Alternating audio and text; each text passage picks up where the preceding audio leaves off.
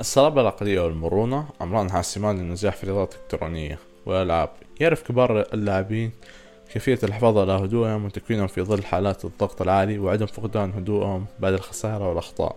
لا يمولون أو يغضبون عندما لا تسير اللعبة في طريقهم. الغضب لن يؤدي إلى أن يجعلك إلا أن تلعب بشكل أسوأ. عندما تبدأ في الغضب والإحباط تسيطر عواطفك عليك، تتوقف عن التفكير بوضوح، تبدأ تلعب بوضع الطيران الآلي، تدخل في دوامة هبوطية من اتخاذ القرارات السيئة.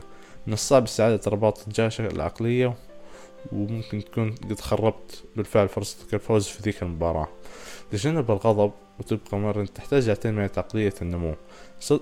صدق انه يمديك تتحسن من خلال الممارسة والتعلم من اخطائك.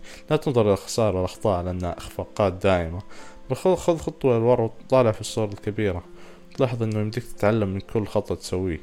استمر على التركيز على الاشياء اللي يمديك تتحكم فيها، مثل طريقة لعبك بدل من زملائك اللي ما ادري ايش بيسووا.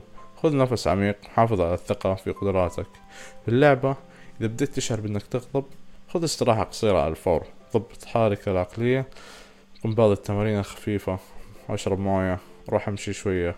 ذكر نفسك ان الغضب إلا ما بيجعلك إلا تلعب بشكل أسوأ بيضر أدائك. ابقى إيجابيا وثق في ممارستك ومهاراتك.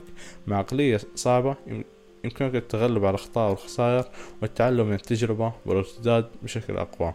لبناء الصلابة العقلية وتجنب الغضب، فإنه يساعد أيضا في إعداد وممارسة تقنيات ضبط النفس. بعض الاستراتيجيات التي يمكنك تجربها: ركز على تنفسك وتبقى هادئا مركزا.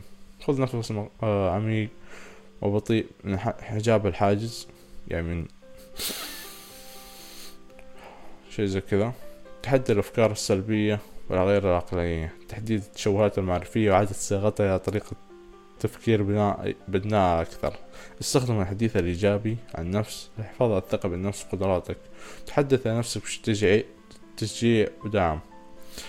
لما تشعر بالإحباط والانزعاج، حتى بمجرد الابتعاد لمدة دقيقة، يمكنك أن تساعد على إعادة الضبط وإعادة التركيز. جرب استرخاء العضلات التدريجي للتخلص من التوتر والغضب.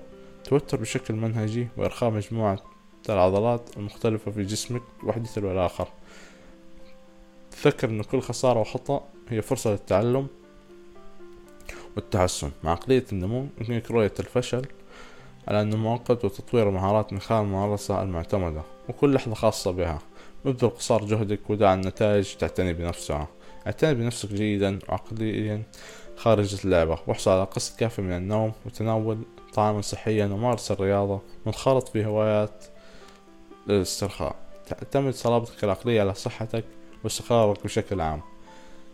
في النهاية، بناء الصلابة العقلية هو مهارة تتطلب العمل المستمر والتفاني، ولكن مع الممارسة المنتظمة لهذه التقنيات يمكنك التعلم الالتزام بالهدوء تحت الضغط، وتجنب الإمالة والغضب، وأن تصبح مرنا في مواجهة الأخطاء والخسائر.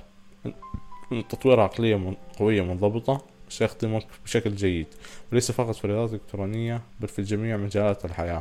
ابقى قويا واستمر في التحسن.